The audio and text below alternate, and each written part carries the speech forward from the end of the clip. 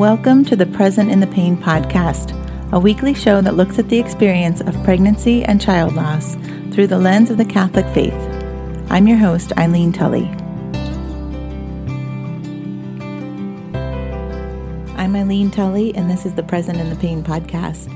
And before we start this episode, I would love to just thank you for your patience because I was supposed to record part 2 of our series on Our Lady of Sorrows last week, but my voice was not cooperating with me, so I had to hold off another week. So I'm glad to be back with you today and talking about the second sword of sorrow in our series of Our Lady of Sorrows.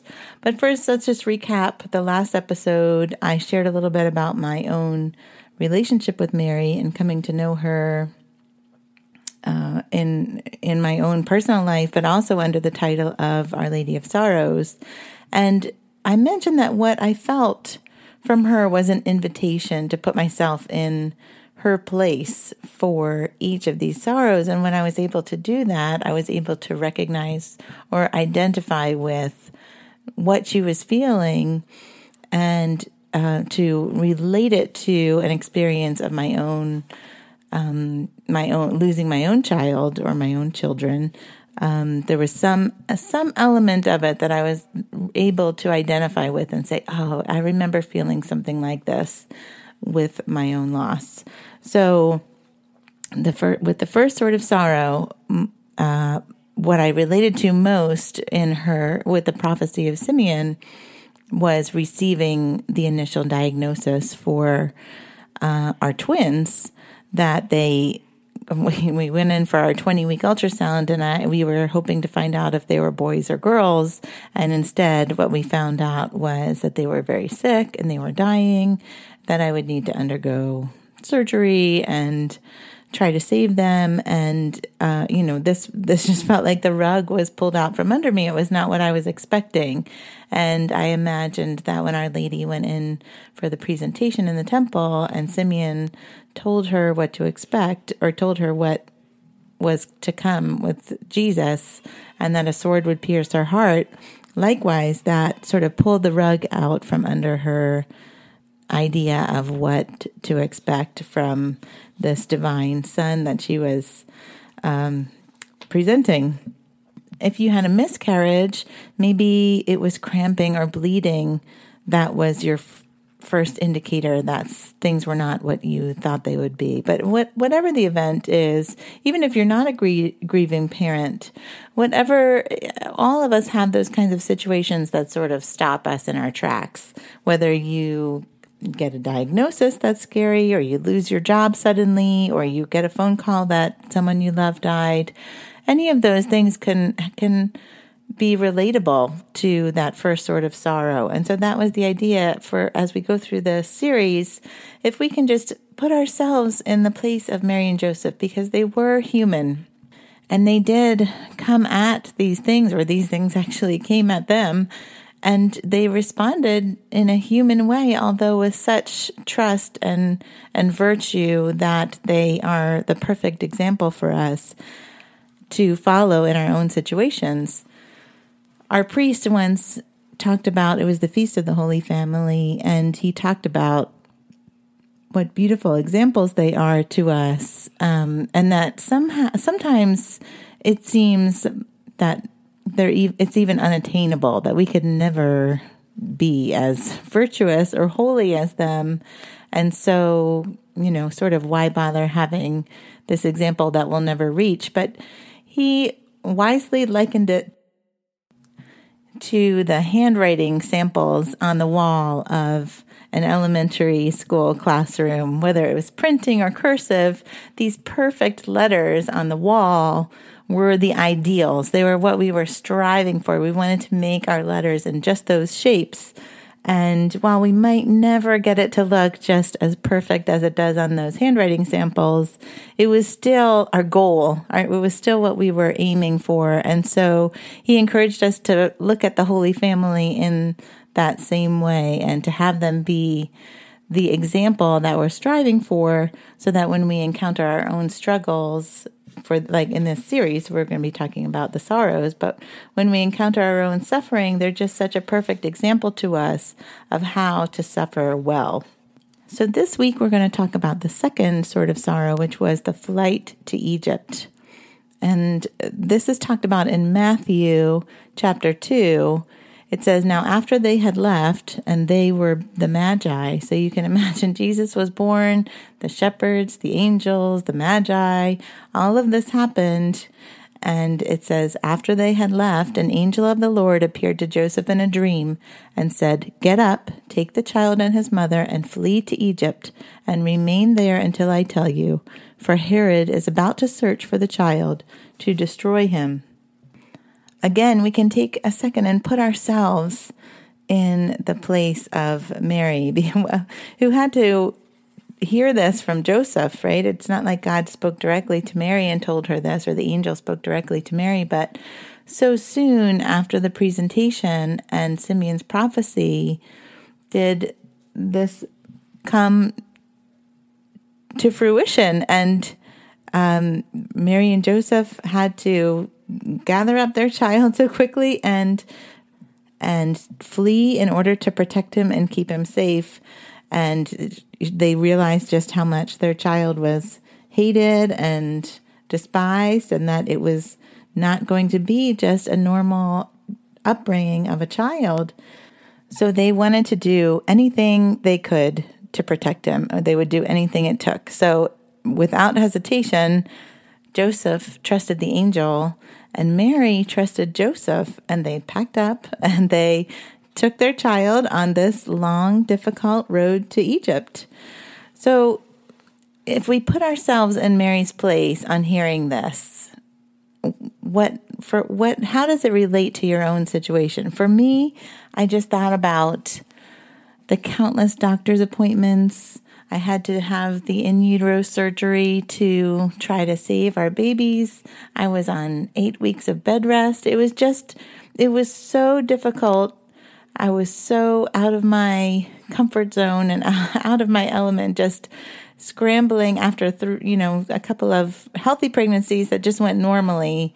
This was so unknown to me. It was just really the wilderness of the desert, trying to take one step at a time and figure out what we could do to save our babies. But really, we did whatever it took. And I felt like Mary was encouraging me that likewise, they didn't hesitate to endure the hardships that they had to, because it was whatever it takes to keep Jesus safe, we will do. But ultimately, in our situation, as well as in the Holy Family situation, while I could do my part to follow the doctor's instructions, stay on bed rest, have the surgery, whatever they felt was the next step or was the appropriate thing to do, because I didn't have the information, they did, so I had to trust what they said. Whatever they told me to do, I did, but ultimately, outside of that, the situation was not in my control. While I could do my own part to contribute, I still had to trust God for the rest and really just sort of take one day at a time, one step at a time, and try to keep our baby safe for as long as I could. And likewise, the Holy Family would have had to do this same thing. And it makes me think about the Israelites who were wandering the desert so many years earlier. And just as God provided for them, He provided the manna, He provided the quail, there was water from the rock, there was the cloud of smoke during the day and the pillar of fire at night, so that He made His presence known to them in a very tangible way. They still responded to His provision with grumbling and asking themselves. In Exodus 17, it says that they said, is the Lord in our midst or not? When things were difficult, when it was hard, even though He did have those provisions, they sort of got tired of the manna, and they're like, you just brought us out here to kill us. Why are you doing this to us? They really challenged His provision for them and questioned His provision for them. And that can be a temptation for us also when we are in this sort of wilderness experience where we're just sort of saying, all I can do is put one foot in front of the other. I don't see where this is going. I don't see what your plan is here. I don't see what's going to happen at the end. And he really just asks us to put that one foot in front of the other and trust in him that he will provide for us along the way. But it can be tempting to ask, is the Lord here or not? What is going on? Are you with me? Are you not with me? Have you abandoned me? But as the Holy Family so beautifully demonstrated, it was really all about just trusting him. Egypt would be a strange place for them to flee to. It would be completely foreign. It would be this long journey through the desert, and they didn't have support of family or friends when they were there. So it was really all about trusting in God, and these kind of experiences offer us an opportunity to do just that.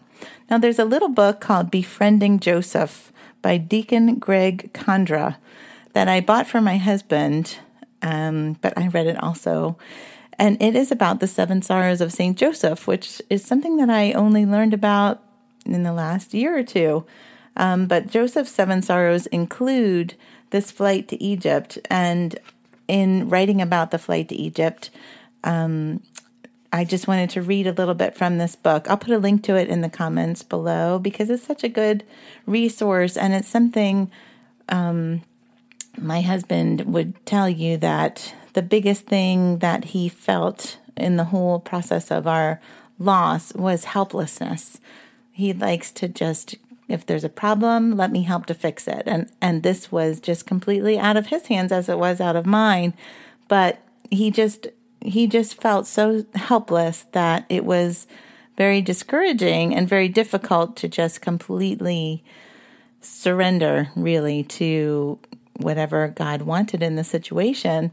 And I think that is true of many husbands. And if your husband is someone who you've probably found there's not a lot of resources for grieving fathers, but this book, Befriending St. Joseph, it's not specifically written for grieving fathers, but I think that the takeaways from it are similar. They're applicable because that same feeling of helplessness, but the virtue that accompanied it for St. Joseph is shared in each one of the sorrows. So I just wanted to share, Deacon Greg Condra writes in this book under the section on the flight to Egypt.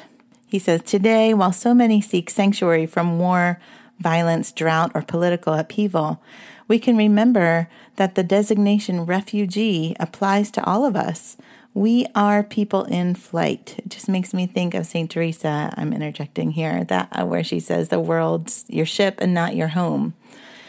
Back to the quote, we seek refuge from sorrow, from loneliness and fear. We seek shelter in an unforgiving world. We want protection from prejudice, injustice, and violence. One of the beautiful messages of the flight to Egypt is that the Holy Family, walking on that long journey, still walks with all of us. They accompany anyone who seeks security, safety, dignity, protection, whether it's physical, emotional, or spiritual. And their great strength, Joseph's guiding force, was trust in God. Remembering this audacious and daring trip, we pray to Jesus, Mary, and Joseph and ask for the courage to trust in God as we make our own journey through life as physical or spiritual refugees seeking shelter and security in God's loving arms.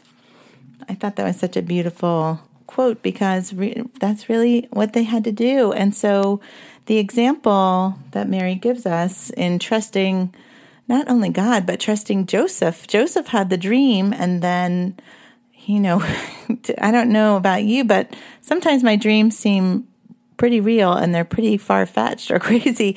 And so he really had to trust, no, this was an angel, and I know that this is what we're supposed to do. And then Mary had to trust him and also trust that God would provide for them along the way.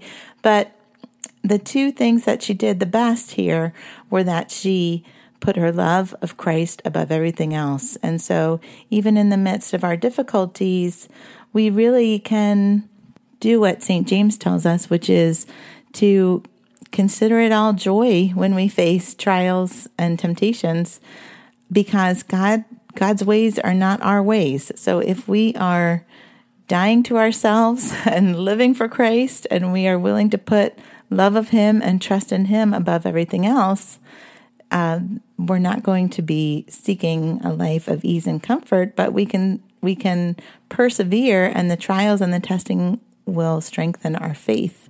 And so that's why we are supposed to consider it all joy, not ease and happiness, but joy that is more long-lasting and trusting. Joy requires trust that God has a plan, that He's working even these difficult situations together for our good.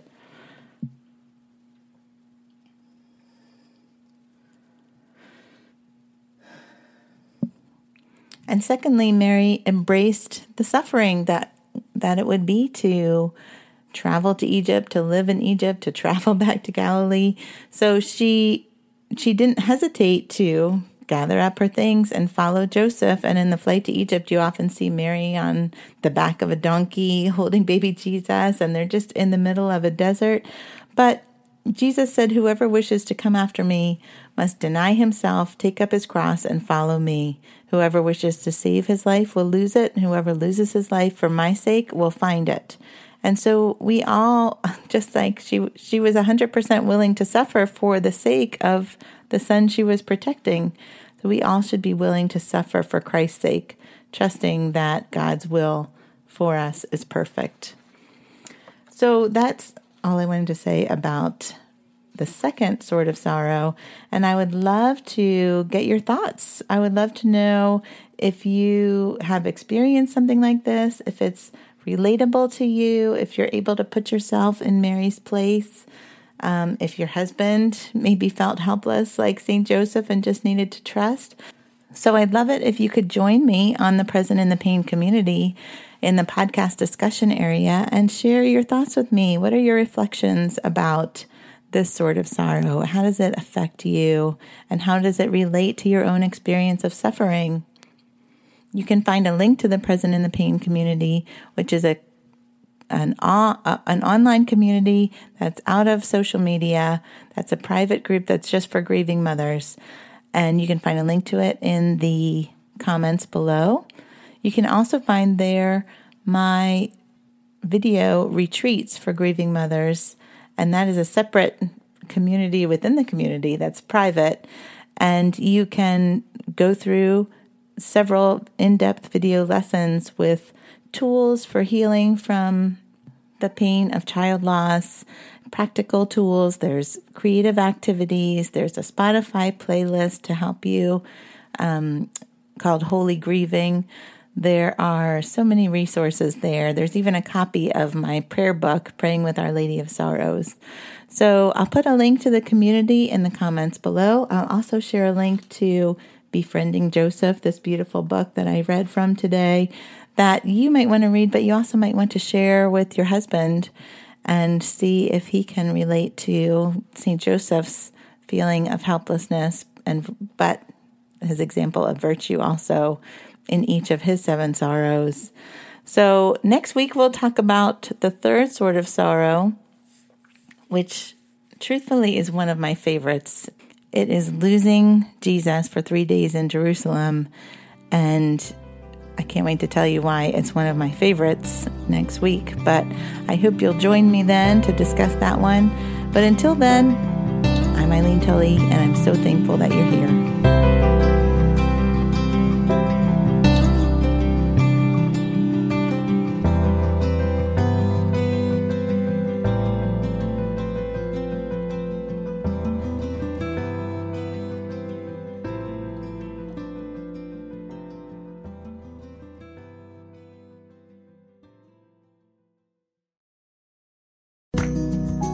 Thanks so much for listening. I hope you enjoyed the podcast. If you did, please consider hitting subscribe and leaving a review so that other people are better able to find it. Also, if you're interested in becoming a supporter of the show in any amount, it would be helpful for maintaining the podcast hosting and production costs. Thanks for prayerfully considering that.